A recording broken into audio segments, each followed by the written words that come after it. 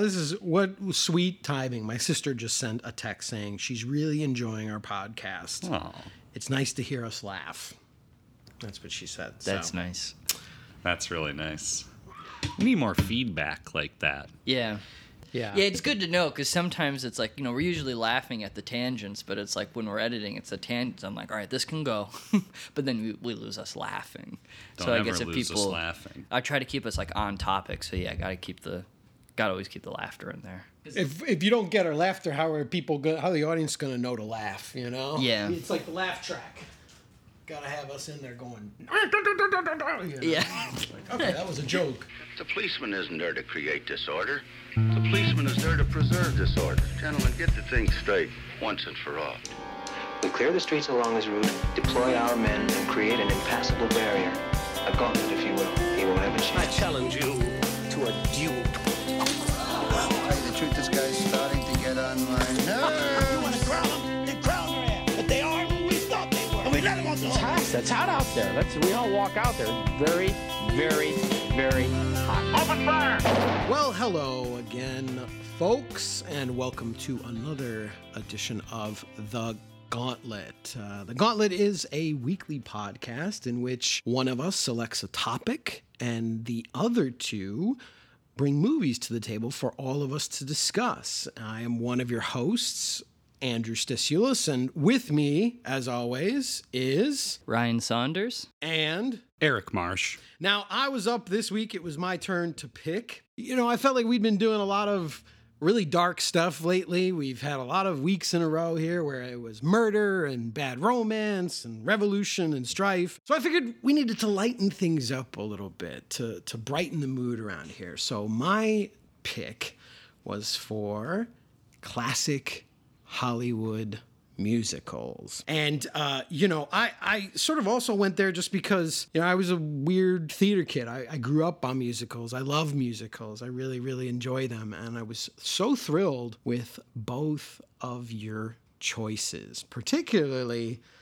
your choice, Ryan, because secretly in the back of my mind, I sort of like it popped in there and I was like, oh, I hope somebody picks that. So why don't you tell us what you brought to the table? Of course. Well, at first I was looking at a Jerry Lewis and Dean Martin film, Hollywood or Bust, but I think it was raising red flags in my head about whether it fully constituted itself as a musical, because it only had 4 full musical numbers and like a half one, and I didn't want to go at war with the prompt, so I thought, okay, like this is a territory I'm not super familiar with, so let me, dive in and let's just see what we got. And I'm actually going to be going to Deadwood in a couple of weeks. I'll be passing through South Dakota, so I thought, oh, how fun. How about we take a dive into the Hollywood musical version of Deadwood with Calamity Jane.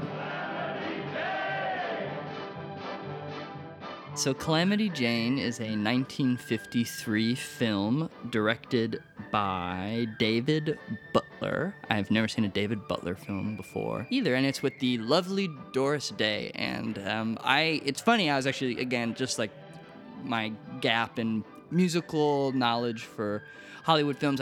The only other Doris Day film I've seen is the Hitchcock, The Man Who Knew Too Much with Jimmy Stewart. So I had never heard her sing, I don't think. I mean, her voice was familiar, but I found it to be extremely beautiful. What a voice that this Doris Day has. She's probably a bigger singer than an actor. That's what I sort of gathered. Yeah, I mean, I think there were songs I had heard before. Que sera, sera. Exactly, yeah. But that was just the first immediate reaction while watching. So the film starts with Calamity Jane riding in on the Deadwood stage, singing a jovial tune, getting ready to meet everyone in the old dusty town. She's got her buckskins on, she's hopping about, she's having a great time whacking her whip. Yeah, exactly, yeah. The Deadwood stage! The Deadwood stage! Deadwood stage! Oh, the Deadwood stage is rolling on over the plains, with the curtains flapping and the driver a-slapping the reins. A beautiful sky, a wonderful day. Whip, crack away, whip, crack away, whip, crack away. Oh, the Deadwood stage is heading on over the hills, where the engine arrows are thicker than porcupine quills. Dangerous land, no time to delay. So whip, crack away, whip crack away, whip crack away. But so she arrives at the Golden Garter, which is like a saloon-type hangout place, and there's been a big show advertised, and all the men, they can't wait. Finally, here comes a beautiful woman, to enter onto the stage at Deadwood. But then, when Calamity's in the crowd, she, amongst all the other men in the audience, start to realize there's something off about this performer, and it looks like the owner of the saloon accidentally booked a male actor of the name of Francis that he had confused for a woman's name. And Francis appears on stage in drag, and though he does seem to convince a couple male members of the audience, Calamity immediately spots it out and sees something's a bit different here. Yeah, for sure. So anyway, she takes it upon herself to sort of, provide entertainment for the crowd and sort of make sure things don't get out of hand. And she says she's going to go to Chicago and go and track down Adelaide Adams, who is sort of a figure of fascination amongst all the men who collect little cigarette photographs, hoping they'll get Adelaide. And when she goes to Chicago to get Adelaide, she brings someone else back on accident. It ends up being one of Adelaide's assistants in the backstage assistant, because Adelaide has gone to go tour Europe. She's done as a performer. But Calamity doesn't realize this. And, what follows is a comedy of errors. Yeah, but what follows is a comedy of errors, you could say, as the crowd first rejects this new woman she's bringing in, but then sort of embrace her. But then it also sort of evolves where Calamity develops a domestic life with this woman. And Calamity Jane is sort of a film about a closeted lesbian who decides to make up for that fact by kind of flouting her genocidal impulses. That's sort of how I read the film. It's been a long time since I've seen, and I watch a lot of Westerns, it's been a long time since I've seen a film that is just so open in its disdain for, like, the indigenous people of America and just wanting to steamroll them as if that was just, like, a subject of, like, charming conversation. So that was, like, an interesting, like, shock while watching the film, especially when it seemingly has, like, or at least some buried progressive queer subtext to it. But we'll dive into that a little bit more. But, yeah, that is what I would call Calamity Jane. Excellent. Now, Marsh, what did you bring? You brought a very interesting film that I had never seen before. Yeah, well, I think Ryan sort of brought up a good point there. I think the theme for the week is progressivism alongside regressivism. And that's the classic Hollywood way. Yeah, absolutely. And so I picked a film I also had never seen, and this is a film that Ryan had brought up when we were sort of talking over the topic off mic as a film that was on Rosenbaum's, alternate American cinema canon. And that film is Stormy Weather from 1943. Stormy Weather was produced by 20th Century Fox and directed by Andrew Stone, and it is notable for being an all-black musical. And so it is loosely based on the life and times of its star, dancer, or hoofer, if you will, Bill Bojangles Robinson, in his last film appearance. But the film isn't just a biopic of Bojangles, but it's a sort of combination backstage musical, biopic, and sort of musical review of, the sort of contemporary landscape of black music in America. And so, yeah, it's like, I found it to be a very fascinating film, and especially it's often talked about in conversation with the MGM film Cabin in the Sky, directed by Vincent Minnelli, which also starred Lena Horne. And so that came a little bit earlier, and that's a little more like kind of like religious and a kind of a little more regressive in its sort of like representation of African Americans, whereas Stormy Weather is very contemporary and very present in its fashion and in its music.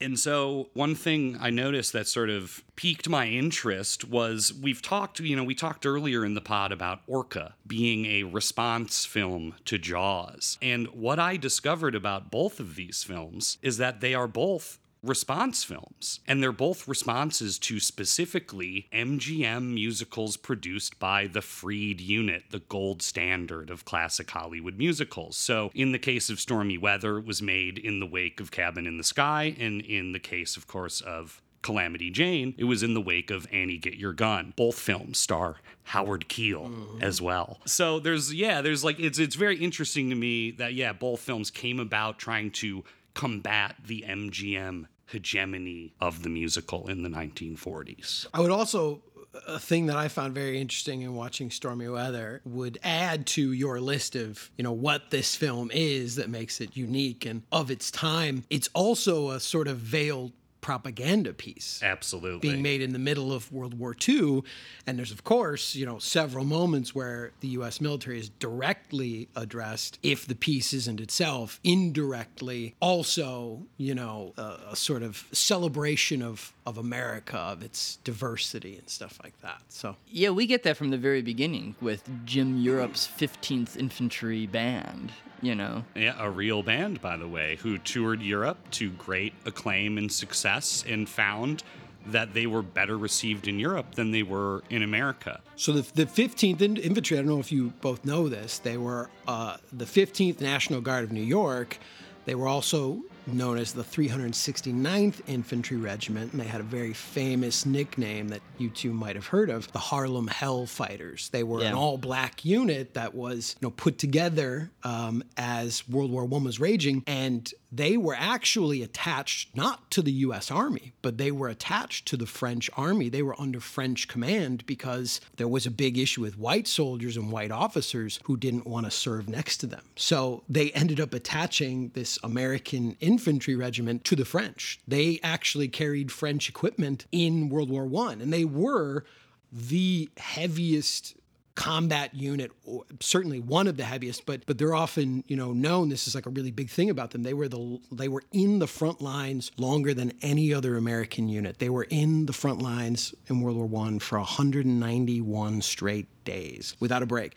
They were one of the most decorated units of World War I. They never gave a foot of ground, and only 2 of their soldiers were ever captured, and they were both recovered by the Harlem Hellfighters. They had many, many awards, many medals. A lot of Croix de Guerre were given out by the French. The French loved them. I mean, they were a very proud unit, but not in the United States, not recognized certainly by white-ass racist America. It's a really telling, point that they open with that band and the fact that it's the unit, the Harlem Hellfighters. Yeah, and I know even specifically, right, this film and Cabin in the Sky were released under that sort of World War II sort of heightened the racial divide in this country, right? Especially with a lot of African Americans serving and contributing to the war effort. And so as civil rights was intensifying, it's like a second cycle of black musicals starts coming out of Hollywood. And it's very much a product of, the FDR kind of period and ideology, right? So it's, it's full of these contradictions, but ultimately, it's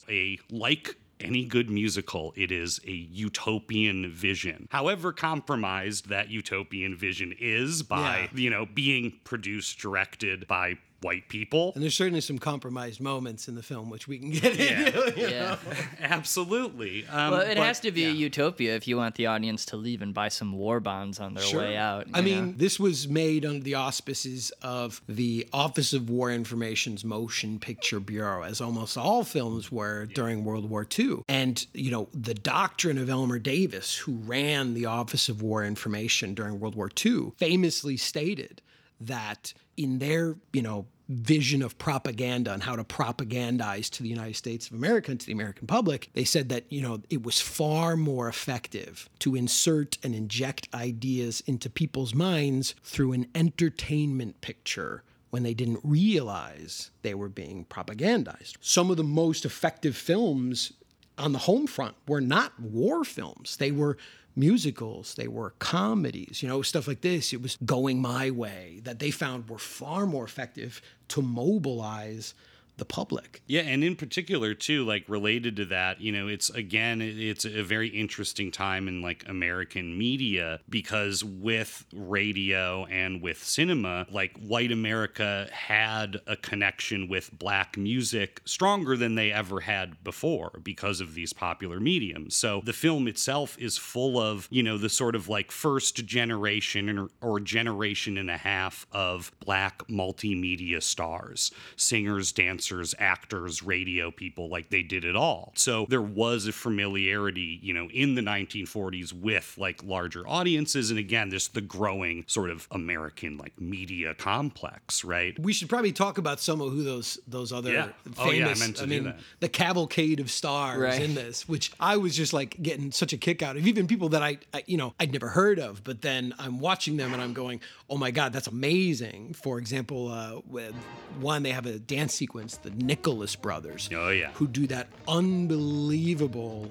dance sequence on the stairs. Yeah, it was Fred Astaire had said that was the best sequence, the dance sequence he had ever seen in a film, in a musical. And I mean, it's hard to top. It blew me away. It was really insane. Is amazing. Yeah, there's like a lot of connections of the people in the film to like the Cotton Club or Harlem scene. But yeah, the film is a cavalcade of just amazing performers, right? So you have Lena Horne and Bill Robinson sort of at the core of the film, but you also get performances by Fats Waller and Ada Brown and Cab Calloway and his orchestra doing extra time in this movie. And then even in addition to that, you also get like a full set piece that is danced and choreographed by Katherine Dunham, who is one of like the pioneers of black dance in the 20th century, who later like set up schools to teach people how to dance and sort of left this really like amazing legacy. And so overall, yeah, it is a set like an 80-minute movie and there's like 20 songs. So again, to give you an idea of what this movie's like, I mean, it is almost entirely music. There is this kind of loose romantic plot throughout the movie it's extremely loose. And yeah, obviously that's no problem for a musical, right? It's just like,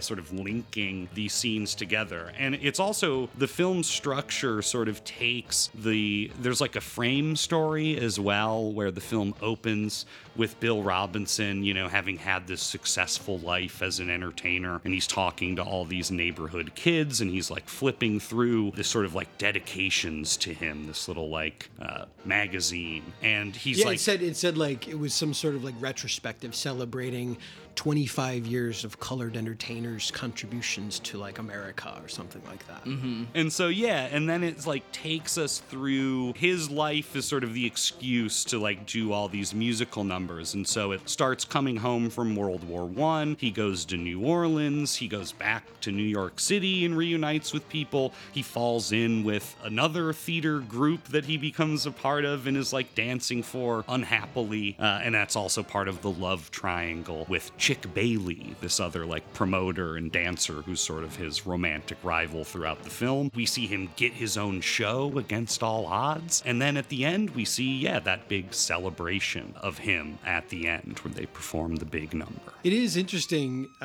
because now that even you're saying it, like that, like that framing story of the magazine, the film ends up turning out to be sort of a retrospective of like the growth, the evolution, the changes of 25 years of like the black experience in entertainment in America, in a way that reminded me a lot of a film that came much, much later that I think is very clearly inspired by this, Robert Townsend's The Five Heartbeats, which is a very similar framing story. It opens with him sort of looking, and it's this Esquire magazine, and like, remember all the great groups, the Four Tops, the Temptations, the Five Heartbeats. And he's sort of like, oh yeah, I was a part of this. Yeah. And then it goes back and it goes into like the 40s and then, or the 50s and the 60s and their experience, like in all those groups, and again, the sort of, this is like the first half of the 20th century in a nutshell. And the Five Heartbeats is kind of like the second half, right? The post-war. Yeah, exactly. I was wondering about that magazine because weren't there also like personalized inscriptions to him too from like all of his old friends? That's why I was curious, is like, was this like a thing that was available to the public, or was it specifically designed just for one him? of one designed for Bill Robinson? Yeah, I was curious. Yeah, because like he gets there's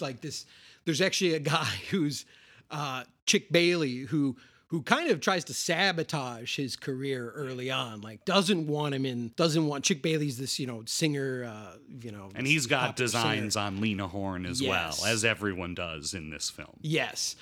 And because he senses an attraction between, Bill and Lena's character, Selena, he sort of is trying to keep this guy, to the side. He's trying to make sure he doesn't actually like join the group.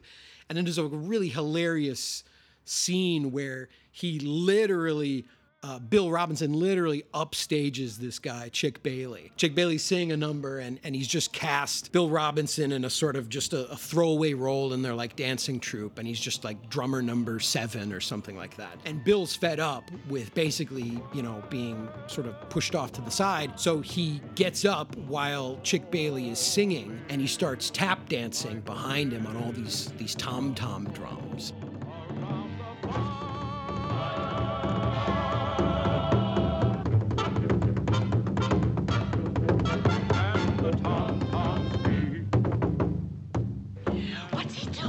What's he doing? He's fixing to tie the show up and let's forget about it. They love it. Bill, you's out of employment again. And look at Chick. He thinks he's wild. And Chick Bailey has no idea what's going on. The crowd just going nuts for the dancing, for Bill Robinson's dancing. And then Chick Bailey fires Bill Robinson. He's so upset when he realizes what happens.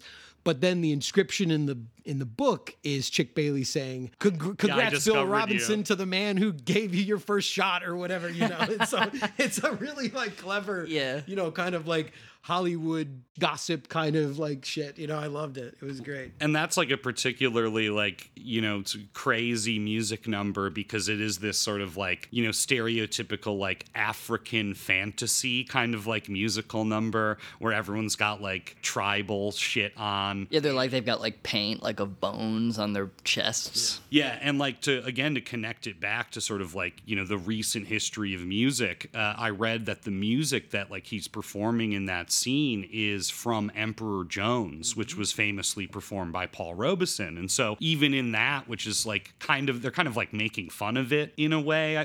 Depends on who, maybe the director doesn't think that, but there's like a parodic element to it, right? Yeah, I mean, I think him literally tap dancing on top of all of those drums is him like inverting the entire set piece. It's taking away whatever emotional effect the idea of that kind of thing was for an audience. But yeah, I mean, you have to think about like the white Hollywood audience that's watching it. But also, yeah, I think him like dancing on it is him just like kind of destroying the like casual, normal version of that song and then like turning it into its own unique performance. Yeah, he's reclaiming it, and I think that's again why that audience goes nuts for it. Like they clearly get it.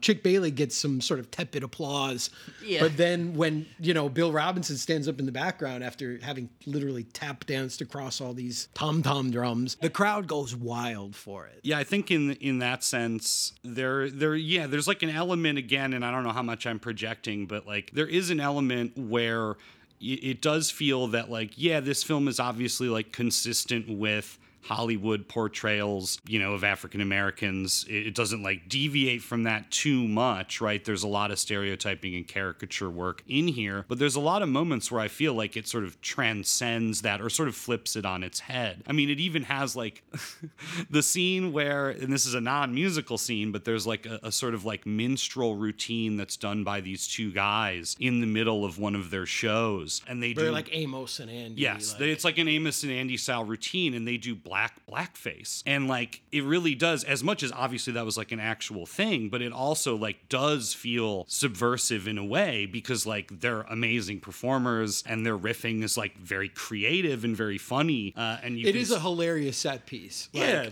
jalopy falling apart. And again, it's all built, yes, on this sort of like negative stereotype, but I don't know. I mean, I feel like there is like a humor and a lightness to it. I mean, that's something that when I was doing research after watching it, like I'd come across some things that Bill Robinson had said in reflecting upon his career and of people sort of saying those things. Well, what about the blackface stuff? What about the minstrel aspect? And it seemed very much that Bill was also trying to explain, like, look, there was this big desire for us to get more mainstream play, for us to elevate black performers. And, it shouldn't be our fault that we were sort of being pushed into a system that made certain demands on us of, what white audiences expected of us in that, this really sort of difficult position to be put in. Well, especially he would, like we were like shocked to learn that he's like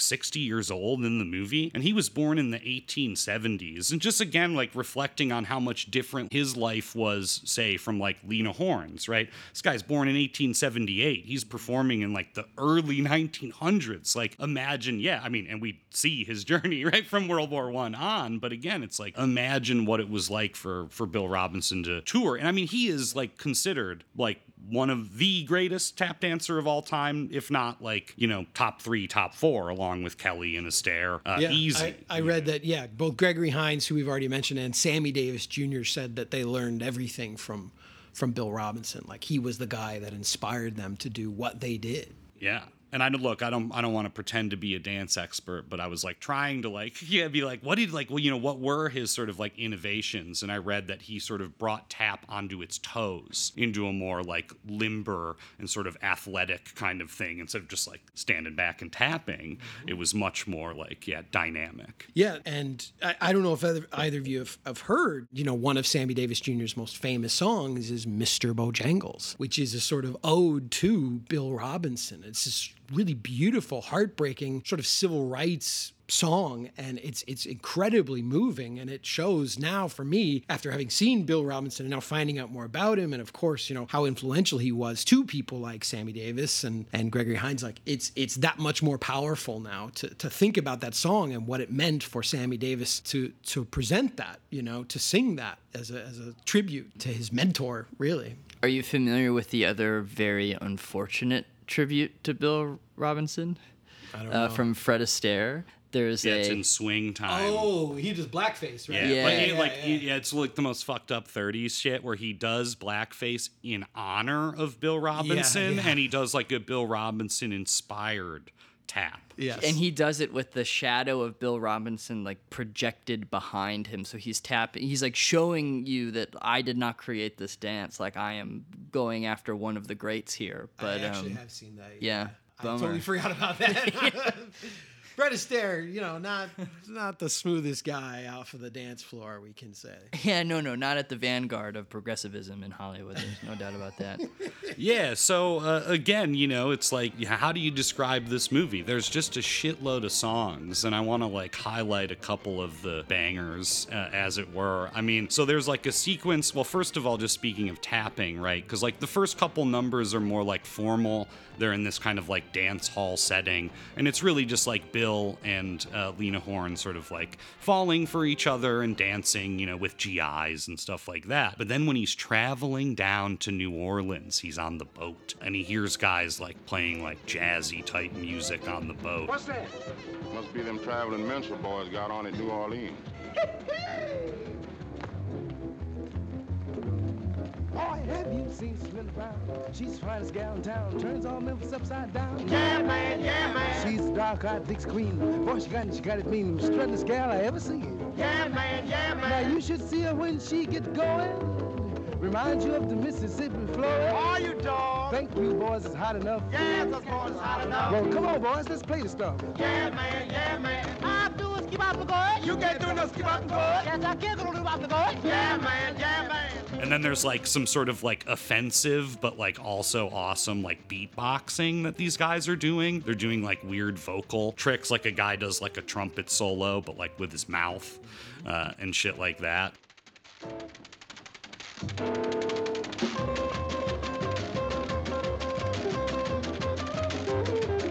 Now I can take a chorus too. You can't take no chorus too. Yes, I can take a chorus too. Yeah, man.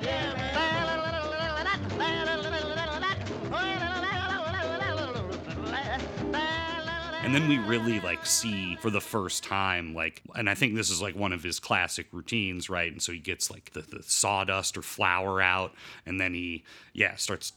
He throws like sand, throws sand down, And then he does this very like stylish number where he's dragging his toe around the dock. Our boys is coming through. Yeah, man.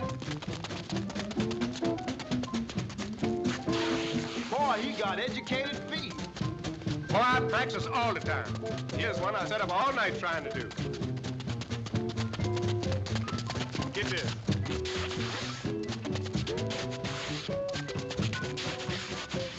When we're both dock at Memphis, you should get yourself a job in one of them Beale Street cafes. Boy, you've been reading my mind. And to quickly bring up a rhyme with Calamity Jane, there's also the bit where she takes the salt off the counter at the bar and sprinkles it on the floor so she can do a similar effect. That's right. I think that's her only like tap bit in the film too, and it's very very pointed, and she gets it on the ground. I loved that. Yeah. Well, that's the thing. If you didn't have proper tap shoes, you had to have something kind of create that nice little shuffle noise. So sand, salt, something grainy. You got to spread it down. Yeah, and so he gets down to New Orleans, and he's Bill Robinson is working on Beale Street as a dancer, but when we meet him, he's being a waiter with like a very funny sort of, classic Hollywood joke where he says, "Hello, Selena." Gee, I'm glad to see you. What are you doing down here? Dancing. But on account of the bartender being sick, the cook had to take the bartender's place, the waiter took the cook's place, and I had to take the waiter's place. Then we're introduced to, just the sort of like New Orleans world of music, and it's Fats Waller and Ada Brown playing That Ain't Right with this sort of like great call and response. Baby, baby, what is the matter with you? Ain't nothing wrong with me, babes. Nothing at all. Baby, baby, what is the matter with you? One never knows, do one? These like amazing close-ups of Fats with his like derby, his little mustache, just like hammering that piano and being very like cheeky. He's so like just charismatic in that close-up. Oh, I always told you you'd be the death of me. And when I'm always with you, I get the third degree. That ain't right. I'll tell these fools anything but tell me the truth. Oh, that ain't right at all. What's wrong with it? What's wrong with it?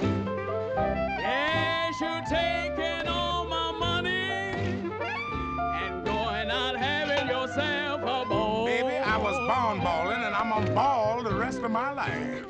I love that shit. And then right after that, he performs Ain't Misbehavin' as Lena Horne and Chick Bailey come in, the sort of entourage. They're putting together this new show. And so they're like, we got to wow them. And so they bring us on tour. And that's what they do.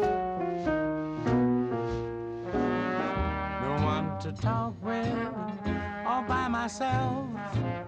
No one to walk with, but I'm happy on the shelf. Ain't misbehaving, saving my love for you, for you, for you, for you. And then they, that's when Lena also, at first doesn't realize that it's Bill who's, her waiter. Right. And at first she kind of gives him the brush off like he's just a waiter, and he's sort of like, oh, really like, damn, she thinks I'm chopped liver or whatever. And then she recognizes him later and then says, you have to come along as well, right? And so she ends up bringing him back to also join their troupe, regardless of what that asshole chick wants, But you bring up an excellent point, though, Marsh, as you've been kind of like going through these, which is also just that there's a really interesting geographic sort of, variety to this film, that they're jumping around to some very iconic locations for Black performers and Black entertainment in the United States of America. That this film, as much as it is, as we've said, this sort of, loose biopic of Bill Robinson, I think really in these sequences and seeing all these performers come together in these various geographic locations, you get that rich tapestry. And to me, it's a fascinating experience to watch this film, to be introduced to so much of this, that it informs as much as it does entertain, really. Mm-hmm. Yeah, it's interesting watching like a greatest hits compilation of artists, basically, like, or an era.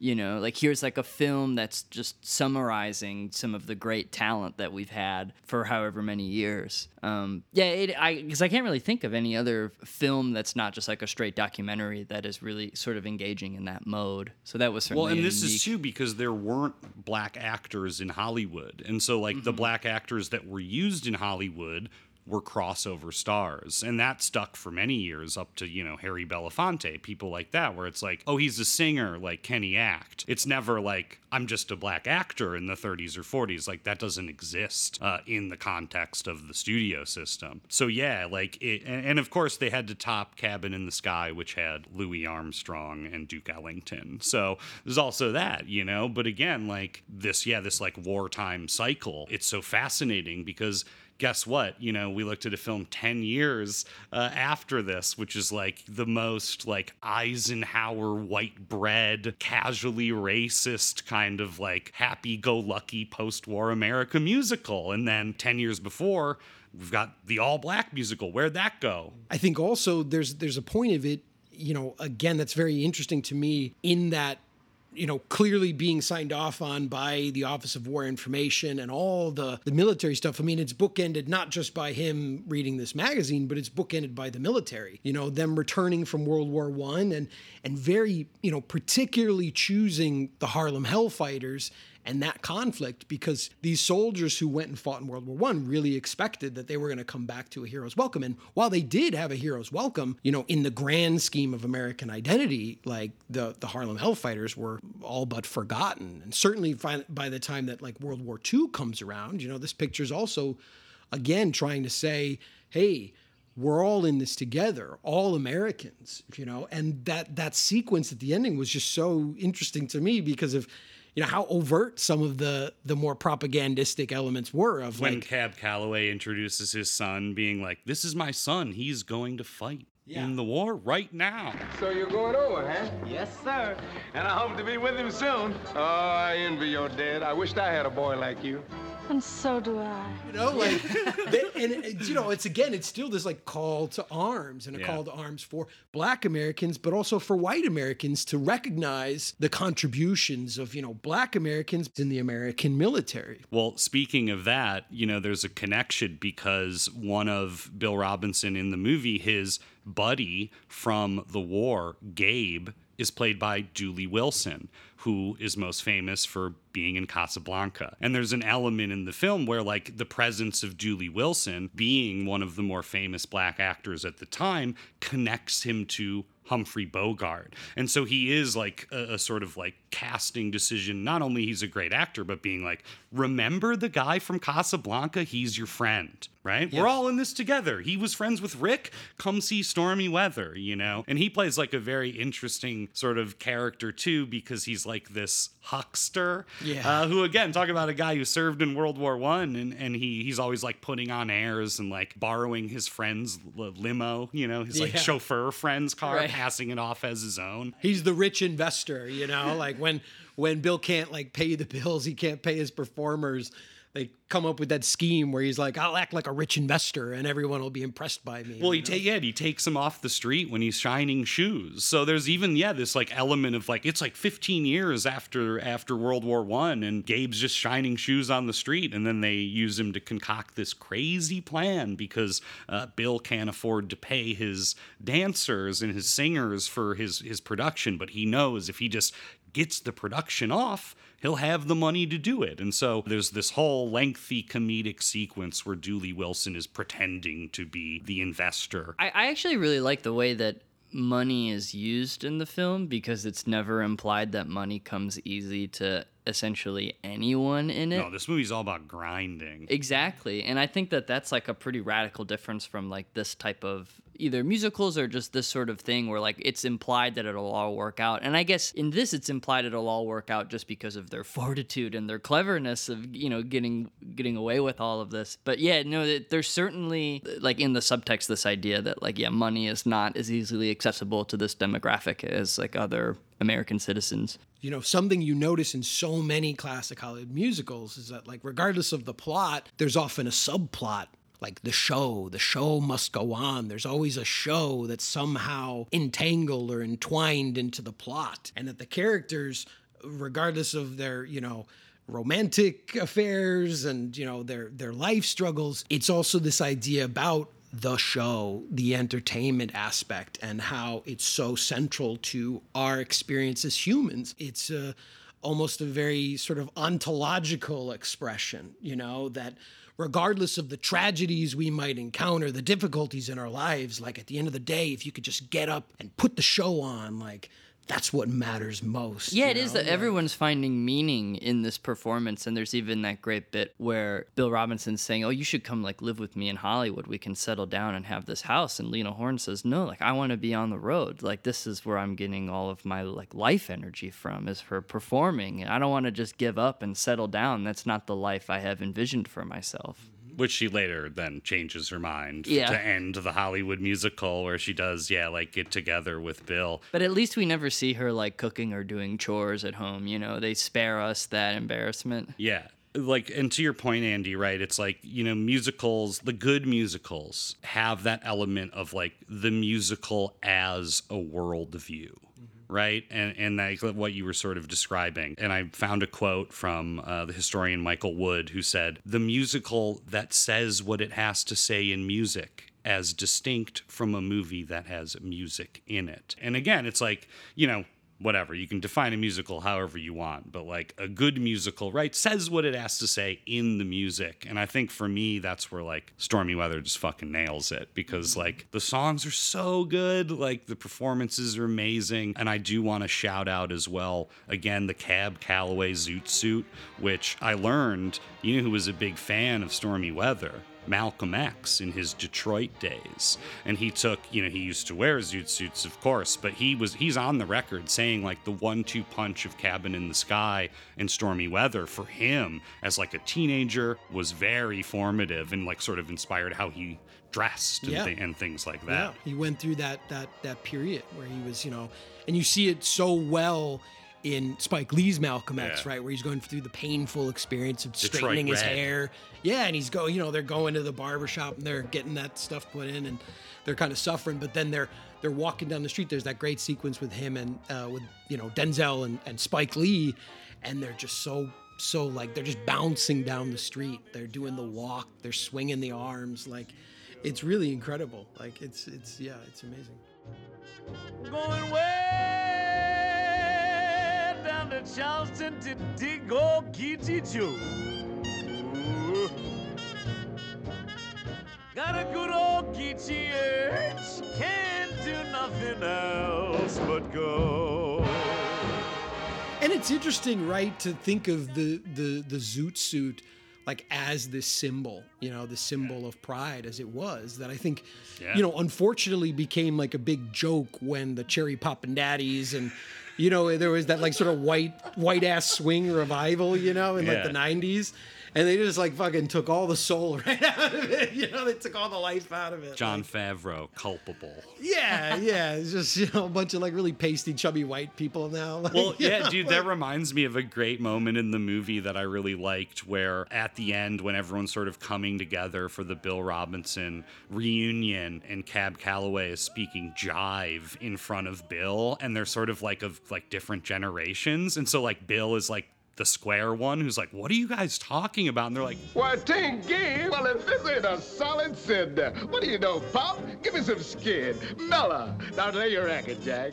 Say, this cat ain't hep to the jive. Stop beating up your chops to him. Now, ain't that a bring down? That's the wrong riff, Jack. Say, what in the devil you two fools talking about? We're talking jive. He says he's glad to see you and he wants to shake your hand. Solid. Righteous. Crazy. But again, right, it's that again, that like kind of cross section, that evolution of like the Black experience, not just in like music, but also in like fashion and culture from the very beginning of the film to like now the mid 40s. And that big sequence at the end where you have a bunch of zoot suits and people like dancing. The whole gang of zoot right, suits. There's that cute little like family that comes across the stage, like a husband and wife, and then like descending height of like children, and they're all wearing zoot suits. I mean, it's really incredible. My, ain't that something? Jimmy shout. Ain't that something? Ain't that something to shout about?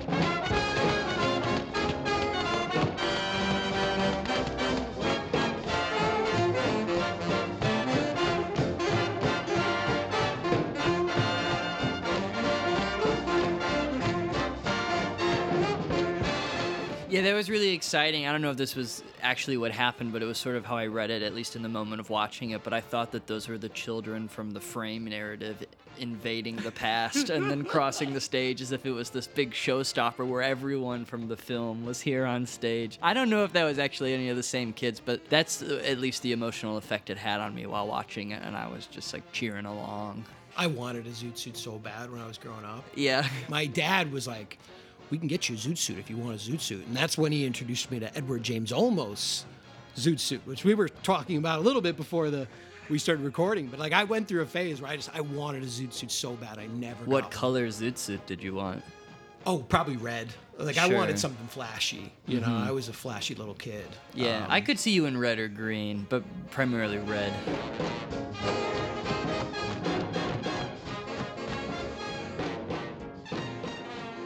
Speaking of my kind of town, very funny Chicago gag in Stormy Weather. I mean, Chicago's very prevalent in Calamity Jane as well, but I like the gag in Stormy Weather. Do you remember where he says, like, hey, how do you feel about coming to Chicago to be in a show? And he's like, Bill, how soon can you leave for Chicago? I'm on the outskirts of Peoria right now.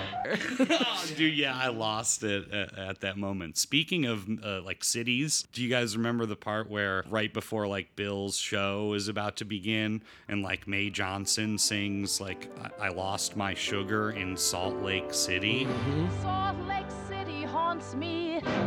How that city taunts me. Night and day I find Salt Lake City on my mind. Oh, I long. Yeah, totally. What is going I was really on confused. here? I was wondering if there was like An explanation? Yeah, like a move. Like I was like, was there at any point like a sizable population of Black Americans like making their way from Louisiana to Salt Lake City? I mean, Salt Lake City is one of the whitest goddamn cities. Right. That's why I was so confused. It's also a great lyric, you know? 'Cause Yeah, you got it's the good. sugar It and the sounds salt, really you nice, know, yeah. and everybody. Yeah, Salt Lake City Look, sucks. I dig, you know? yeah, I dig the performance. But you And, know, yeah. in like that older era of American music too, there used to be just so many more like city songs. Yeah, songs you know? about towns. Yeah, songs you know? about cities and towns. I mean, Chicago, obviously, New York, Kansas City. I think that's the first Salt Lake City I've heard in a song. I mean, fucking Dean Martin even had an anthem to Houston. You know, Houston, Houston, Houston. Right, yeah. I mean, there's just so much. What happened to all the city songs, you know? No one's shouting out great cities as much anymore, you know? There haven't been that many new cities, so maybe they feel like they've sung about all the ones they thought were worth having a song for. We gotta invent some new cities then. Yeah, make I'm some a ding dong daddy from Duma. Or Yeah. whatever. That's the last good town song I learned. Well, you know, speaking of songs about towns, there are some songs about towns in our other film from this week, Calamity Jane. From the get-go. I can't believe I've never heard Chicago described as Chicago. She keeps saying like, "Oh, back in Chicago," and I'm like, "Ooh, that's kind of nice." I think. No, it's not. You don't like that? Oh, I like hate that. it. Oh, I could see myself referring to it as Chicago. No, just I to hate piss the you off from now faux on. Hollywood folksy dialogue of this movie. It drove me half insane. It's insufferable, but I just like kind of like the way Chicago sounds.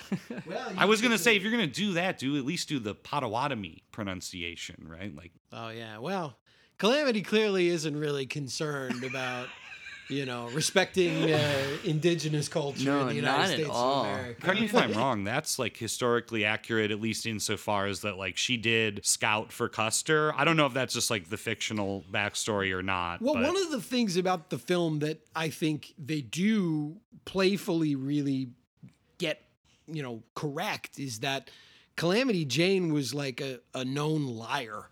Like there's so much about her life that's like disputed, right? Yeah, She right. told I mean, so even many her tales. relationship with Wild Bill is entirely disputed that they were friends at all. And yeah, I mean, you're right. I mean, this film covers that because her character is often getting caught telling tales, exaggerating her kill count of, you know, the Indians who are attacking the stage, you know, and even beyond that, like her ability to even just, you know, swing Adelaide Adams into Deadwood, right? She's constantly getting caught in these lies. So I think the film is playfully addressing that Calamity Jane isn't, you know, the icon that you might think, you know. Well, and the film sort of, takes the angle that those lies are connected to her sort of like like gender sort of issues with herself, right? Where she's like over exaggerating the role of the man, you know, to again fit into this like historically tough milieu. It's not that tough in this movie, of course. But yeah, so she's like overcompensating, right, for her, you know, in this male dominated town.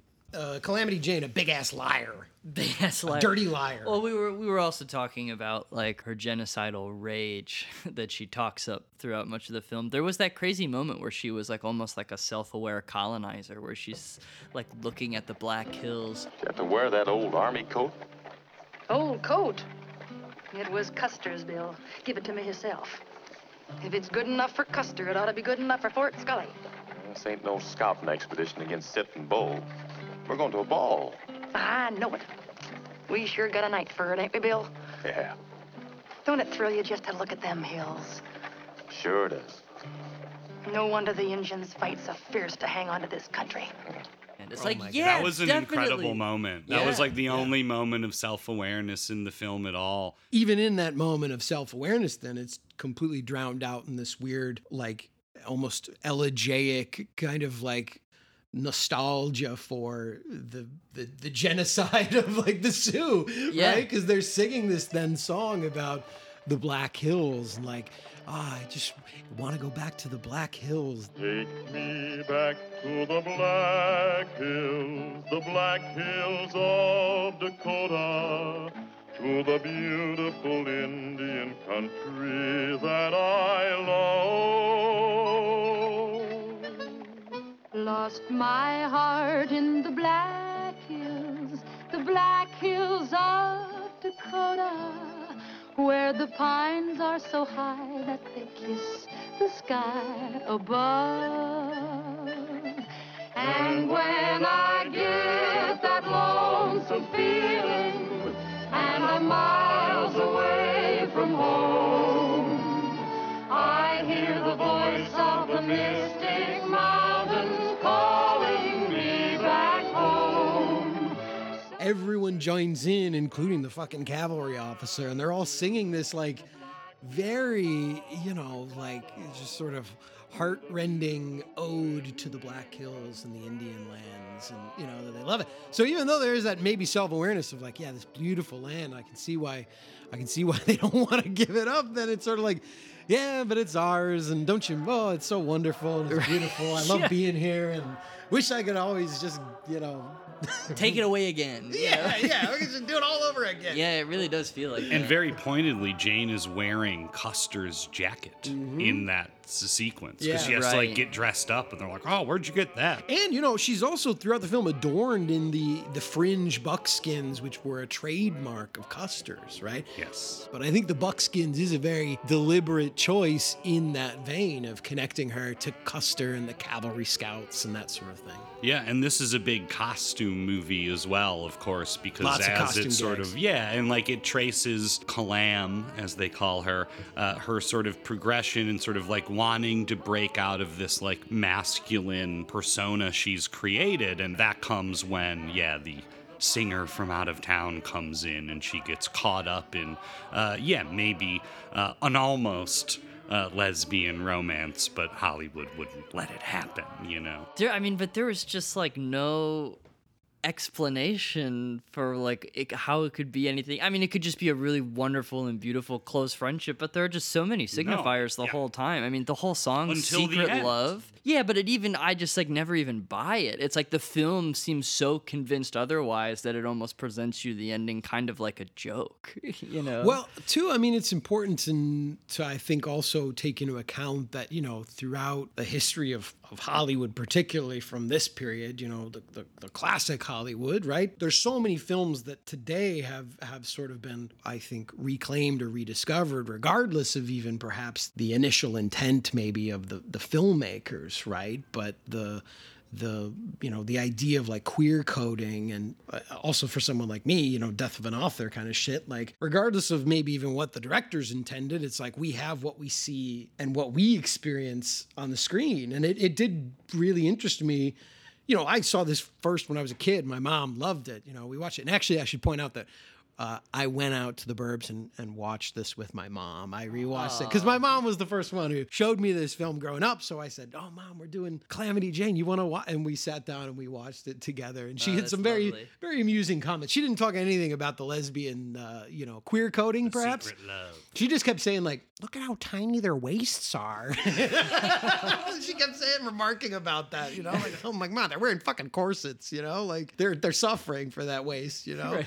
But yeah, I mean, right? It's like, it's what we have on the screen. And I was fascinated in doing a little bit more research into the film after the fact and in learning that, discovering that. I mean, like, Doris Day is it's well established. I mean, she's a sort of queer icon, but that this film particularly was one now being this, it's a championing film for just that, for perhaps lesbian love. But I don't think Calamity Jane is the only queer-coded character. I think there's also Francis Fryer, the actor you mentioned before, who is never seen with a woman in the film, right? Like, even when they're at the dance, he's not dancing with a woman, and he's this sort of, he's not very masculine compared to all the other denizens of Deadwood. And then, of course, he has showed up with a costume bag that has woman's dress and makeup that he knows how to put on and all this stuff. He puts on like a really good drag show. Yes, and is it implied that that's his costume that he brought? It might have been gotten by like Millie,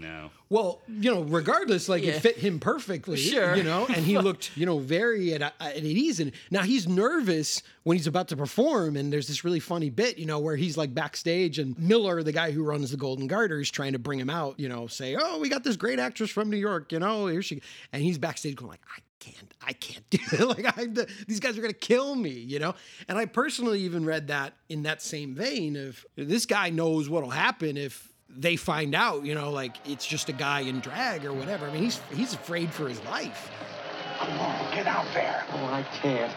If I go on as a woman, they'll murder me. If you don't, they'll murder you. And me too. Now get out there.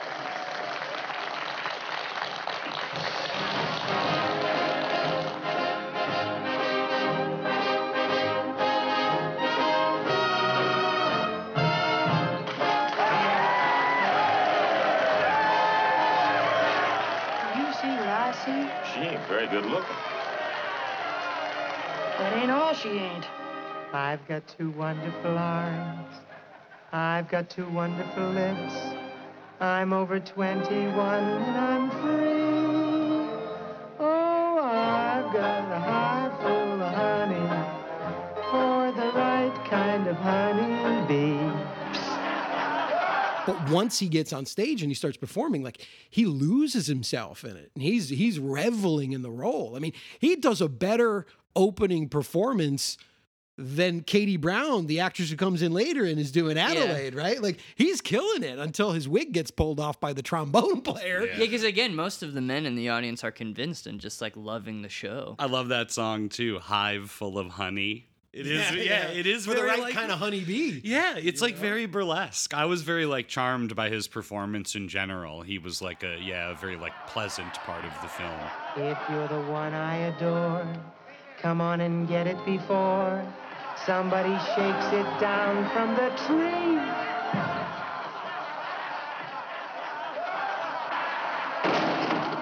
I've got a hive full of honey for the right kind of honeybee. I feel like we should describe at least like, middle of the film musical set piece that sort of like creates this like lesbian utopia. Yeah, so Katie Brown, the actress who's pretending to be Adelaide Adams, and Calamity is not aware that this is not the real Adelaide, like brings her back, and then she has like bad face blindness in several scenes, including when she like sees like a cigar store Indian and shrieks. Right. Oh yeah. Too much sarsaparilla, That's got to be what it is. She's gone sarsaparilla blind. Yeah, absolutely. That rot gut, sarsaparilla she's drinking. But yeah, right? So she brings her back, and then when it's sort of revealed who she is, and Calam kind of defends her and says, hey, like, she's still a beautiful woman. Like, everyone's kind of revolting. And I should also point out in the previous bit with Frances Fryer, because like there's some really good bits there with this like mistaken identity. That bit with Frances Fryer when he's in drag and it's revealed, Miller, the proprietor, who I think is a great comedic actor in this film, he comes out on stage, and I wrote down the line because it's great. He's trying to like calm down this crowd who wants to murder him, and he says, "I may have been mistaken about his gender, but not his talent." It's such a great bit, you know? It's funny, I actually found the Armand White write-up of Calamity Jane, and he makes the craziest claim ever. I think I know what he meant poetically, but he says, perhaps the first time the word gender was ever used in a Hollywood film. And I'm like, definitely not, but I see what he means. But it did feel like very, even for me, it felt like sort of like, wow. Like it was loaded in a different way, I think is what he was implying. It was like, yeah, I mean, I can't think of any other Hollywood film that has someone use the word gender with like all these other implications like buried in there in that same way. But right, I mean, in the context of what we've been discussing just now, like it adds that much more weight to it and its usage, because we have, you know, multiple instances in this film of sort of gender swapping, right? Of gender identity being questioned and played with in I think very interesting ways for what, 1952, 53? So again, regardless of the intentions there, I think like, or the, you know, initial sort of meaning or usage, like it's so loaded now, especially in the context of looking back. Yeah, I mean, I think it's a really incredible example of what you were talking about, the death of the author and the way that like meaning shifts in it. Like you can really make a case for, I mean, this particular film being like a prime example of art having its own life. And like it could like, you could just as time has passed and this film has continued to live as its own entity, like whatever sort of intent and meaning that they had initially thought they were doing, it's just like you can't take it out of this modern context that we're now experiencing it with, and like you sort of have to read the film in this way. It's like impossible to like entirely put your brain back in 1953 where maybe people weren't entirely second guessing so many of these gender reversals and female friendships. Absolutely. You know? And that builds again to where Marsh was leading us, right? Where Calamity then takes Katie Brown, this actress, when it's revealed she's not the real Adelaide, and it's like, well, where's she going to stay? And Calamity says she's going to stay with me. She's going to stay in my little, I got a little cozy little cabin. And when Katie Brown sees the cabin, oh boy, it is as unkempt and disheveled and rough and messy as Calamity herself. And that leads to this really amazing sequence. Now, people have said, right, that, you know, Secret Love, as you mentioned before, is like, you know, the gay anthem of the film. But I actually think A Woman's Touch. A Woman's Touch is so loaded with that subtext, right? Yeah, and I love this number too, right? Because it's like, yeah, the ladies move in together, and Katie is taken aback, but very quickly is like, oh, all this Shaq needs is a woman's touch.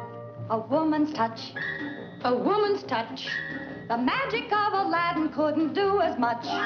She's a wizard, she's a champ, and she doesn't need a lamp.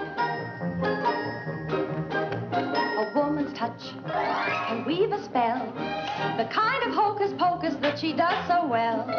With the magic of a broom, you can mesmerize a room. And then they sing A Woman's Touch while they're, sweeping and cleaning and like somehow producing new consumer goods and objects that they're getting. The door is replaced, there's windows, you know. Yeah, and then like this is very pointedly the scene where Calamity is now like wearing pants and a plaid shirt, right? So she's sort of like becoming domesticated to a certain extent. But I love this sequence because it is so like 1950s, where it's like a pay-in to cleaning and like consumer goods, right? It's like, yeah, on the one hand, it's this almost explicit kind of like gay sort of number, but then they're just like, all you got to do is clean, and all you got to do is get these new things and make your house have a woman's touch, and then you'll be happy. And they certainly are after that for a brief moment anyway. Yeah, I was waiting for like cartoon birds to show up and start fluttering around on their shoulders. Well, there's almost that like almost like magical realist moment of like the dead flower that they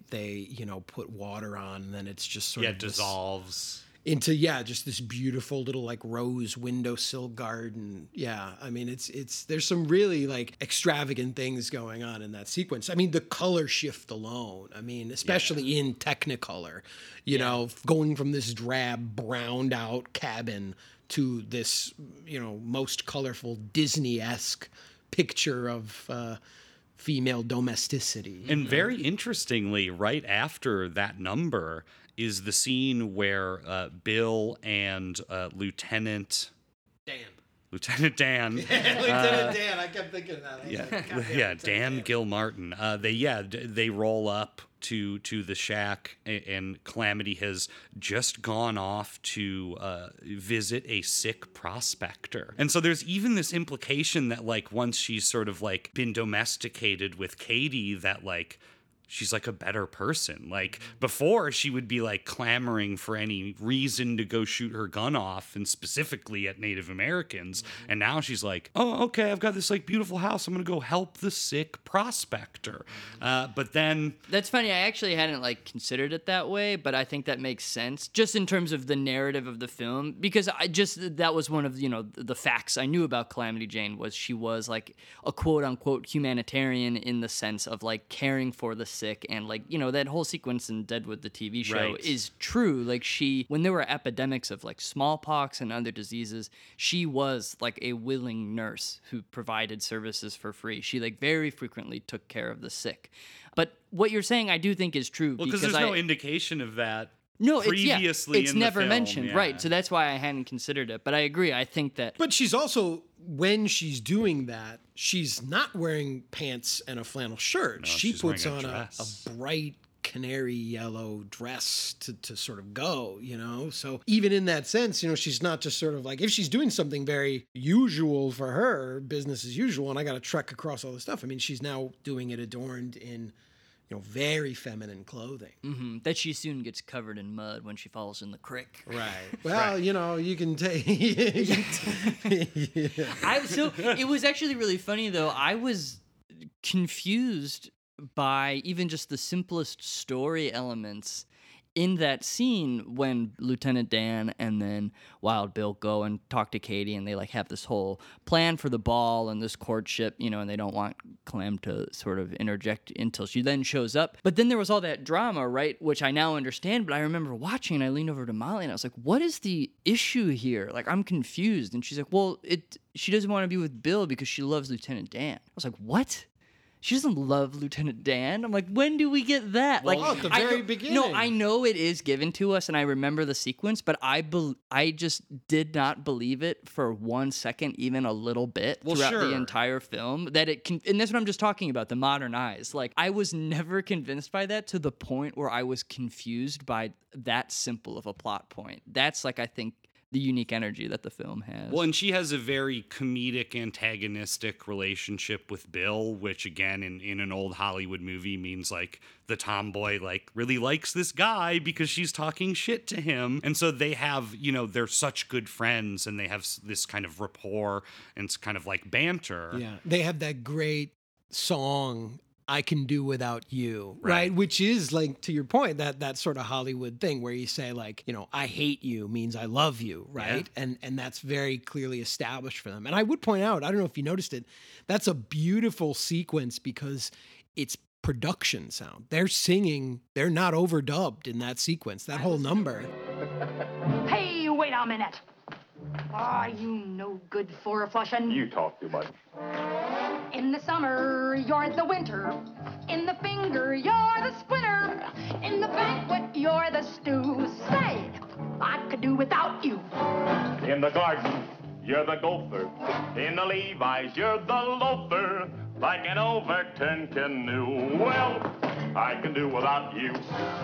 I was going to bring that up, too. I was, you know, I'm not as much of a musical person, so I was curious if that that has to be like extremely rare, right, for a classic Hollywood musical. It's not often. It's not common. I have no memory of ever seeing something like that where that also really stuck out to me, and it was quite nice actually because both of their voices are incredible, and it just hurt like them grunting and then getting farther away from the microphone, just hearing that, turning their backs. Exactly, it was like a really interesting way of hearing the song. Well, it added a lot of presence because I don't know if you noticed this on that level, just sort of talking some of the technical aspects. Doris Day is, dubbed even in overdubbed in a lot of dialogue scenes, like separate from the other performers. I did notice that, doing production sound. So it's really interesting that in this sequence, they're going full production sound for the musical number, right? Mm-hmm. But again, I think, both Doris Day and Howard Keel are, legendary singers and legendary, performers in live scenarios that for them, it was probably even more comfortable to be doing something like that, especially for Howard Keel. He did so much more theater and musical theater, I think, than he even did musical films. And it is just wild because it's a little playful scuffle, but it's incredible hearing them sing a song and hearing the floorboards creak or hearing small things get knocked over or they're just feet bumping up against stuff. Even cool. The soundtrack, I was, just sort of driving around today and listening to the soundtrack. Like you have all the studio songs, that were clearly, for the album, but that one even, they didn't really do it. So even on the official soundtrack, it's the production track of that sequence, which is, I think, so interesting. Because I know, there's other cases of it, but it is, especially for a musical of this size and, not a very common thing. And I should point out, too, the song itself is a sort of response to anything you can do, I can do better, which is in Annie Get Your Gun. Mm-hmm. And so they have their very own version of it in this one, right? Mm-hmm. But you're right, Marsh, though, because this is where we really kind of established the interesting, I would say very interesting relationship between Bill and Calamity, because, though the film progresses and though there's suggestions of them sort of being, we all know as the audience that they're meant for one another, like not Lieutenant Dan and not this Katie Brown, that it's Bill and Calamity, Wild Bill Hickok and Calamity Jane, that we're sort of building this. But they have a very interesting relationship and some very interesting interactions throughout the film that also play into this weird confusion about the I think real dynamics of their union together. Well, the whole film is like at one point or another throughout the movie, I thought that every single character in this quadrangle was in love with each other at various points, either explicitly or implicitly. And it's really just like an emotional and kind of plotting mess. And it left me just being like, well, I think I know what's going on. And I have, like you said, Ryan, it's like, well, I can see she's not actually in love with Lieutenant Dan. She loves Bill, but no, she loves Katie. That's what I meant. I was only ever convinced she loved Katie. Right. I was never convinced she loved Bill either. Yeah. Because there is that scene, and it's a scene in which it's meant to establish that Bill and Calamity are really, meant for one another and they're falling in love. And this is, when they go to the big ball and both Bill and Calamity have designs on Lieutenant Dan and Katie Brown, and they both kind of get rejected, as they see him smooching out on the balcony. Yeah, on the terrace, and Calamity, of course, being Calamity Jane, gets so upset. The only thing she can think to do is grab a gun and shoot the punch cup out of Katie's hand, and storm out. And it's an incredibly kind of violent moment. I thought so too, with the punch splashing all over her face and her outfit. I mean, it looked like a blood splatter. Right. Yeah. Oh, yeah. I mean, even again, I mentioned I was watching this with my mom, and my mom, while we were watching this, she was like, it's kind of a violent musical if you think about it. She's shooting Indians and she almost shot that poor woman. It's like, now that you mention it, like there is some violence that just sort of intrudes into these otherwise very kind of, bright, again, you think classic Hollywood musical, Technicolor, everything's bright and everyone's smiling, even though we're in Deadwood, one of the most violent frontier towns in the history of America. And yet, here you have these just, these moments like Takeshi Kitano, where the violence just sort of comes in after the slapstick comedy and stuff like that. Anyway, at the ball sequence, when this all happens, Bill then, he grabs Calamity Jane. He's like, come, we got to get you out of here now. You almost shot that woman. You could have killed somebody. And he takes her out, and then he's trying to console her. And they have this really interesting conversation. You're a fake, Clam. You dress, talk, ride, and shoot like a man, but you think like a female. A green-eyed, snarling, spitting female. Katie beat you. She beat you twice, out of your man and out of the respect you used to have around here, and you helped her. And I did, too. But she didn't shoot that glass out of your hand, I did. What? You needed a lesson. Who are you to tell people who to love? Suppose you did scare that girl out of town. Would that get your lieutenant back? That stop Katie from loving him or him her? That's female thinking. You bring her back and they both hate you.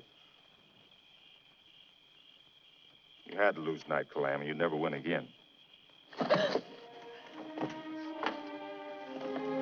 And that's this weird moment where I guess they're supposed to now be they're in love, but he's basically telling her to you got to be more like a dude. You got to play it cool. You can't just go off the head. He's giving her romantic advice more than he's professing his love to her. He's like, if you want to win this girl over, you can't be going off half cocked like that. No pun intended, right? But or pun intended. Anytime somebody says no pun intended, they fully intend the fucking pun. Yeah. But you know what I mean? There's that, it's a really weird exchange, And that's when, following the sequence, they're supposedly now in love, and she's once again wearing male clothing and sings the secret love song, right? My secret love. She's come to full terms with it. She's no longer thinking like a woman.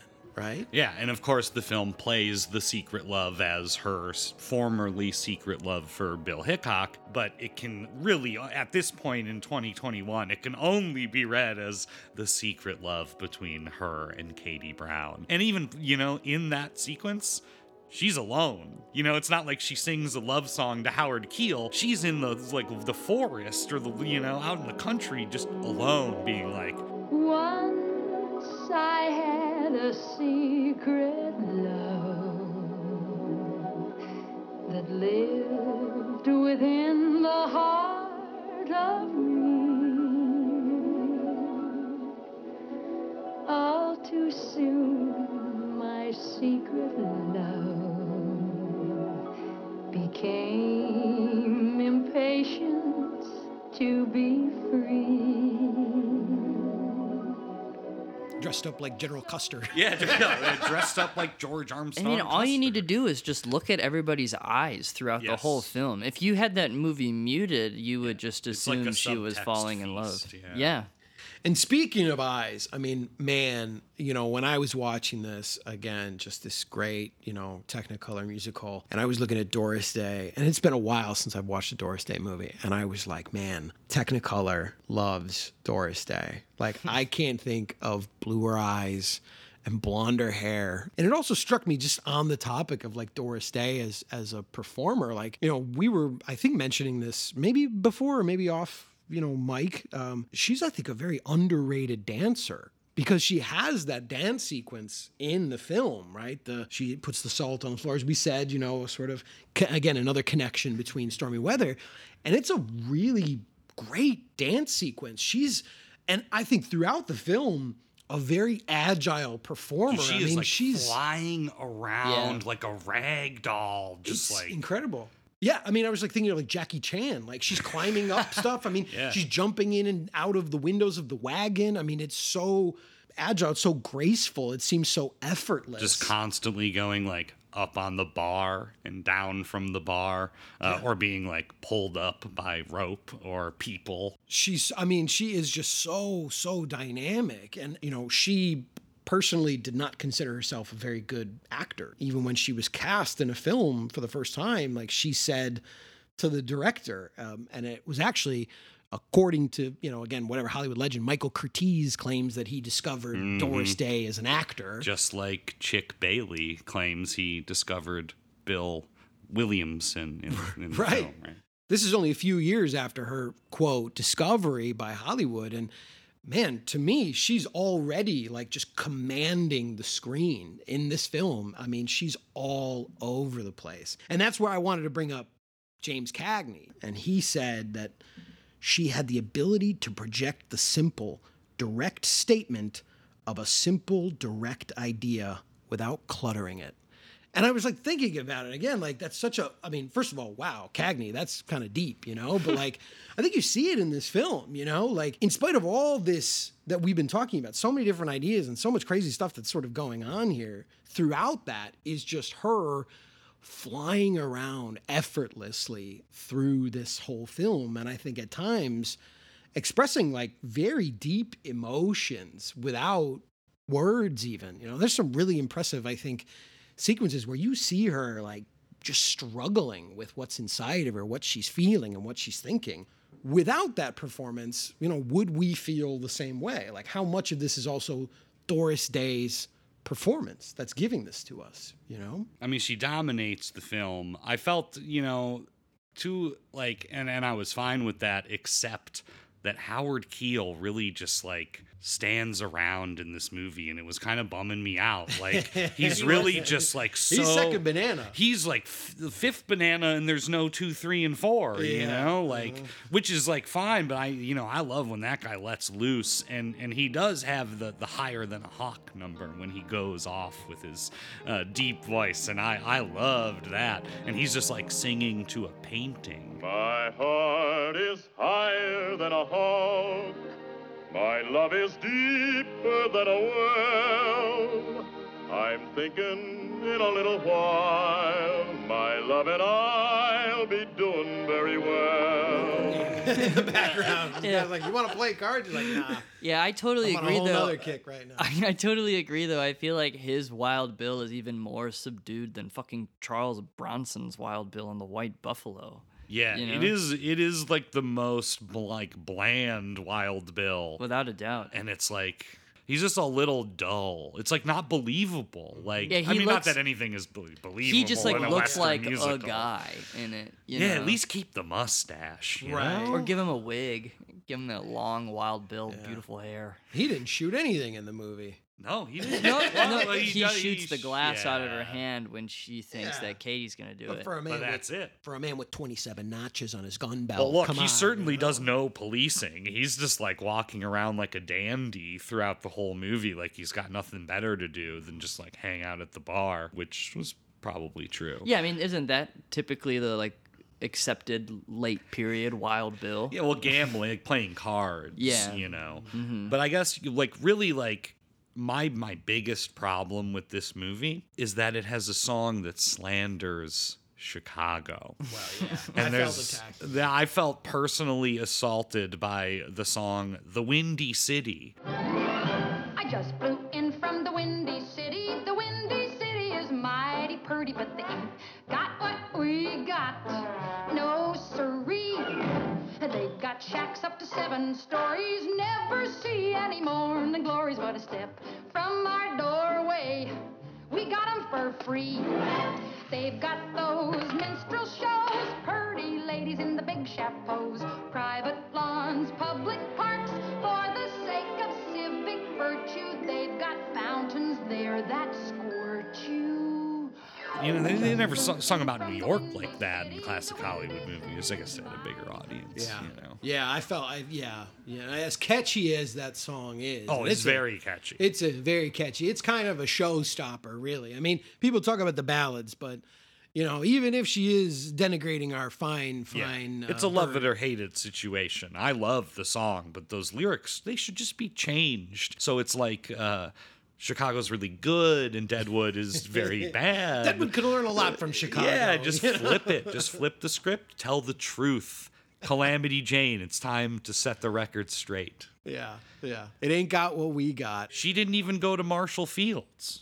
You know, she was there. She could have gotten firsthand customer service from the man who invented it. Yeah, the miracle of air conditioning. I can't believe they let her into the legitimate theater in those buckskins, too, in Chicago. You would have thought the usher would have done something about that. Yeah. I think she was still wearing a gun, too. She was. Yeah, it's like a shot of her from behind in this, like, you know, master wide shot. And she's just, got her gun on and in her buckskins. This scene was like missing a bit where she gets sort of like rousted by a mean Irish immigrant cop in Chicago, you know? Yeah. Like, Or like, what are you doing, miss? Yeah. Instead she just like sees toupees and thinks they're like scalps. Yeah. You know?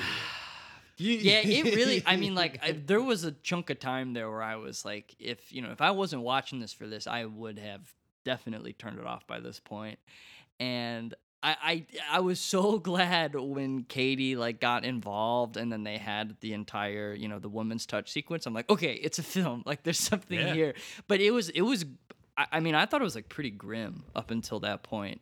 Just as like personal experience watching the film, I was. Yeah. Well, there's that really like terrible like plant and payoff where Bill, when Calamity says she's going to Chicago to bring back an actress and everyone's like, there's no way you're going to do it. Bill's like, if you do it, I'll dress up like a Sioux. And then a Sioux squaw like and I'll carry a papapoose. Yeah. He uses all the buzzwords. Yeah. And then of course, he pays that off in a very like awkward, extended kind of comedic moment. It goes on forever. Yeah, I mean, I've seen a lot of regressive Hollywood movies, and not a lot of them have made me feel as like dirty as this movie did. Well, I mean, I chose this topic for these kinds of little discoveries. Of course, because I specifically chose classic Hollywood because to me, classic Hollywood musicals. I mean, you brought up the point earlier, Marsh. This sort of like progressive, regressive, game of push-pull, tug-of-war that can kind of happen in these experiences where you can look at a film and find so much interesting stuff and then also kind of slap your forehead and go, but then there's that, like. I mean, yeah, because you have to remember that, right? Like Hollywood musicals were even more just like popular entertainment compared to just like an A-list Hollywood movie that was coming out. I mean, these films were designed for this crowd that would just eat that shit up, I said it before. I mean, trying to contextualize it for like, a film student today is trying to tell them, the classic Hollywood musical. I mean, these things were like the Avengers of the day. I mean, you get the biggest performers. When the Barclays went on Broadway, that was like, Endgame. Oh yeah, dude, 100%. I mean, absolutely. And to see that spectacle and to again understand that, this wasn't some sort of, a steep Paramount picture or something like that, or an RKO edgy kind of thing. This is, this was for somebody in fucking bumfuck Kansas to watch and go like, wow, amazing. Like for everybody in America, all the rubes and the yokels to come into the theater and be, whisked away into entertainment. It really does. It does feel like, do you guys remember the commercials for like Don Lee's Wild West Town? That's like an Illinois specific thing, right? You know what I'm talking about? I don't remember that. Tell us. I remember Santa's Village. I don't remember. It's sort of like Santa's Village, but for like a Wild West town. They still got them. You can still go. And it's like, I went as a kid. You go and you like mine for gold, and there's a little saloon, a little Target range. But it's like a big Wild West town. It's probably like in Naperville or something like that. We should all go. That would be really. We should do a live episode. Yeah, Don Lee's Wild West Town. But the commercial would be like Don Lee's Wild West Town. Nothing, not ringing a bell, but I like the song. It's a good song. But I was like, I was thinking while watching, I'm like, this is like Don Lee's Wild West Town cinema. This movie. Well, like to your point, Andy. About sort of like the audience for this movie, I was reminded while watching it that who was not a fan of Doris Day? James Baldwin. And I remembered there's a part in the Raoul Peck film where they have a quote, and it's more general. It's not about this film, but he says, in this country, there have been two levels of experience. One, to put cruelly, can be summed up in the images of Gary Cooper and Doris Day, two of the most grotesque appeals to innocence the world has ever seen. And the other, subterranean, indispensable, and denied, can be summed up, let us say, in the tone and in the face of Ray Charles. And like when I remembered like that bit, I was like, again, and that even, Stormy Weather, a lot of that stuff is sort of leading to Ray Charles and sort of like black music and gospel and blues and that stuff. So again, just thinking like, oh yeah, like, of course, and looking at Calamity Jane and imagining James Baldwin watching it and going like, no. Yeah. I mean, so many classic Hollywood movies, particularly like stuff like this. I mean, it's the grand, as Deleuze says the grand rediscovery of America over and over again, right? The discovery of America. But let's be pointed to white America. This is about progress for a very specific type of, quote, American, right? Again, the song about the take me back to the Black Hills, right? I mean, it's like, there's probably a lot of people that don't want to go back to the Black Hills, and experience that again, right? Like, but not these colonizers. Certainly, they love it, Yeah, and again, I think it's interesting because, of course, these films we watched are very different, but at the same time, both of these films being classic Hollywood musicals, they have ultimately the same resolutions, which is marriage and the show must go on, or our lives must go on, and this kind of they're utopia, and the musical very often described as this kind of like utopian form within genre cinema, where it's all smiles. It's all... Yeah, I was going to say, Stormy Weather, there's not a frown to be seen in that movie. It's just like giant grins the entire time. There's even a recurring gag about how Bill is constantly getting fired and he constantly has no money, and it's played for laughs every time, and in a very lighthearted way, like,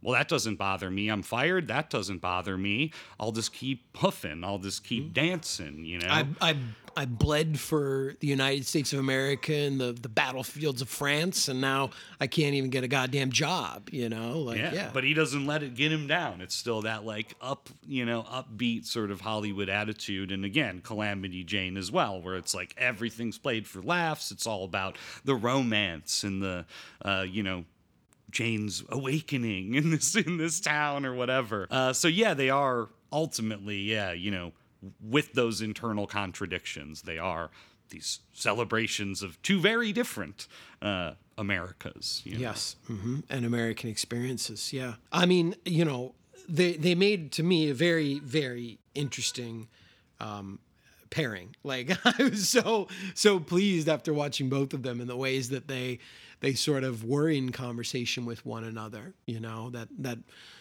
one is seemingly totally oblivious to the sufferings of anyone that wasn't, a white person with a gun, and another which is sort of saying, take nothing for granted, as you build a life in America, like as you work to, again, in that ontological sense, like to simply be, to simply exist, and to exist with pride, and to exist with joy, right? And that's why, again, Stormy Weather is, of the two, like a far more joyous experience, a far more celebratory experience, regardless of, the many problematic depictions of race that we've discussed. But in spite of all that, that's still this celebration of, the Black experience and Black identity at a very, at a period where you just didn't have that in American mainstream entertainment. And I mean, it's like the peak of movies, the early, the first half of the 40s. It's like the highest attendance in the history of cinema that'll never be topped or whatever. It's like a fucking huge deal. One thing I wanted to mention is the way that these films sort of track like the change in the musical a little bit, because Calamity Jane is, an integrated musical, right, as they call them. Again, not to confuse the issue with integration and segregation and race, but the integrated musical being the musical that the songs intersect with the plot and character elements. And that was very much like the change from the early 30s ultimately through to the 50s was the Backstage musical ultimately shifting to the more sort of like Gene Kelly and Astaire sort of 50s period integrated musicals where people are just, dancing down the street. They're singing in the rain. They're, being Americans in Paris, and they're just like dancing on the sidewalk. Whereas, Stormy Weather is still almost like confined almost exclusively to that sort of like backstage world. We're watching performers, we're watching musicians, and it's like in that context we experience the songs, which is like, it almost feels like just a series of like sick music videos, basically, like strung together with like, a sketch in between. And then it's like these, because the songs, the variety musical. Yeah, and they like kind of factor into the plot, like Stormy Weather, the titular song, which we of course should say obviously is like iconic. Lena Horne like kills it, and that comes at the moment where like her and Bill's relationship is in doubt.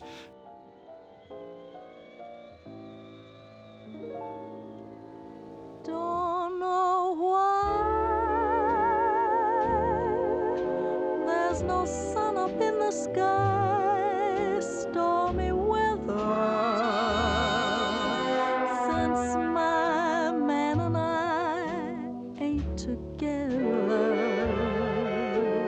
keeps raining all the time.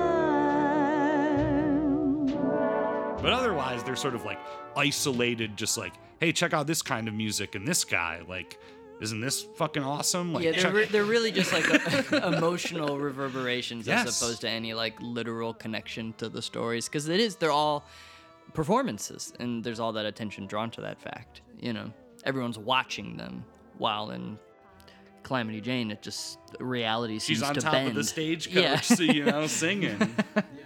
And the way, again, in choosing the topic and giving you the parameters of not just saying, a musical, but specifically like a classic Hollywood musical, the way that would further change following, the demise of classic Hollywood, right? Or whatever, the transition to a post-classical Hollywood, when you think of films like Cabaret, and their approach in again sort of going away from this integrated musical to once again the almost diegetic, right? I guess you could say musical numbers, right? They're songs happening within the world, right? Like the musical numbers in Cabaret are musical numbers that are happening on a stage that we're watching. We are the audience once again. It's a little more, like realistic mode versus the more like fantasy mode of the integrated musical.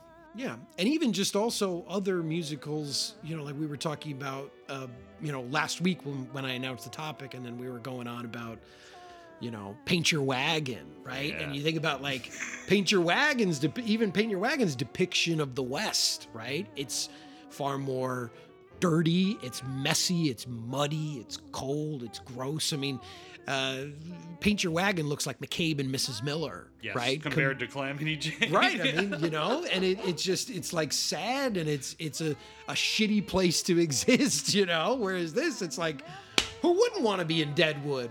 Like fucking Deadwood, I mean, right? Compare this to like the pilot episode of Deadwood or whatever, right? I know you're a big Deadwood fan.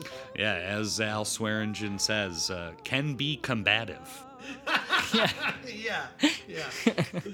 Yeah. Is like Miller the Swearingen of Calamity Jane? Or he's Cy Tolliver, the Powers Booth character. He's more of a Cy Tolliver. He does have more of a Cy Tolliver vibe than a Swearingen vibe. I thought that too. Everything I had is gone, stormy weather, since my man and I ain't together, keeps raining all the time, keeps raining all the time. So yeah, these were the musicals that we picked. Andy, what are, as the topic chooser, what are some of your favorite movie musicals? It's nice to know that you watch Calamity Jane with your mom. I imagine you probably watch a lot of musicals with your mom, no? Growing up, yeah. I mean, my dad and mom loved musicals, so I was exposed to them at a very early age. Like, my earliest memories of like movies as a child are musicals, and my dad sneaking me into the theaters to see Die Hard 2. I think that was like my first. Not a musical. Not a musical, right? But my first movie that I ever saw in a theater that I can remember was Who's Afraid of Roger Rabbit. I was thinking Who's Afraid of Virginia Woolf. Yeah, that's a great fucking movie. No, Who Framed Roger Rabbit. That's my first movie that I can remember seeing in a theater. But yeah, it was musicals at home. We'd all sit around and we'd watch them and we'd sing them, and then it got me into musical theater at a very early age. I was doing Elmhurst Children's Theater and stuff like that. First show I was in was Annie, Elmhurst Children's Theater. But so growing up, I mean, like some others from this particular period that I really, really liked growing up. I'm a big fan of, it's so corny and, you know, there's issues with it, but I loved High Society. I don't know if either of you have seen that with Bing Crosby and Sinatra. It's the musical remake of the Philadelphia Story, if you've never seen that. But it's got Frank Sinatra, Bing Crosby, Grace Kelly, and Louis Armstrong also is in High Society. I mean, Seven Brides for Seven Brothers was a big one in our house. Keel Power. Yeah, Kiss Me Kate. That's why, again, when we picked the topic, I said, like, real Howard Keel hours, you know? Like, and sure enough, we get a Howard Keel musical. So I love so many of them. I mean, I love all the Gene Kelly stuff. You know, one that I just saw for the first time in recent years, again, because of my father, was... I've talked to you about it several times. It's Always Fair Weather, which is, I think, one of the best depictions of like male bonding and friendship I've seen in a classic Hollywood film. I mean, it's a really touching film about having pals and growing up and growing distant from one another. And it's got some really great songs and dances and musical sequences in there. So we're all about pals on The Gauntlet. Yeah, hell yeah. All right. Now that's entertainment. That is. The Gauntlet For better or worse. Yeah, The Gauntlet is also entertainment. Please rate us the maximum amount of stars on any place you can. Yeah, if you're entertained, you know. If you're entertained. Yeah. You should be entertained. Come on. All right, so this was my topic. Now I got to throw it back out. Ryan, what are we up with next? What do we got next?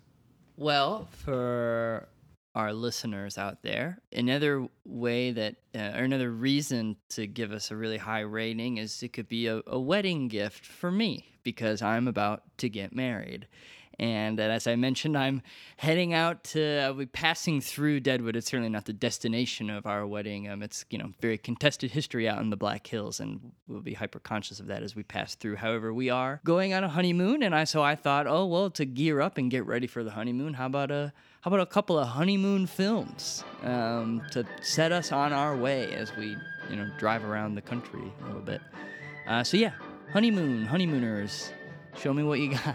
Well, congratulations. And congrats, buddy. Yeah, Thank you. Very excited to celebrate with you in this podcast and outside of it. And we'll be humming the Deadwood stage all through your honeymoon, I hope.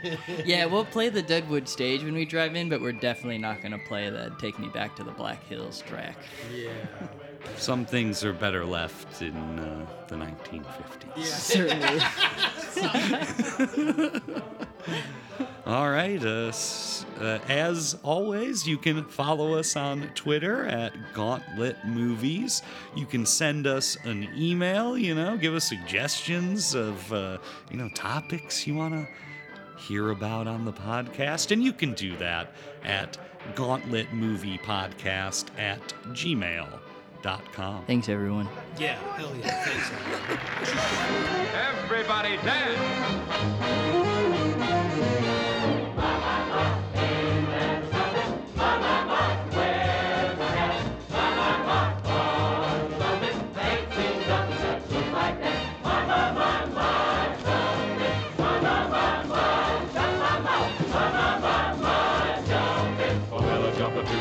And a jumper to the star.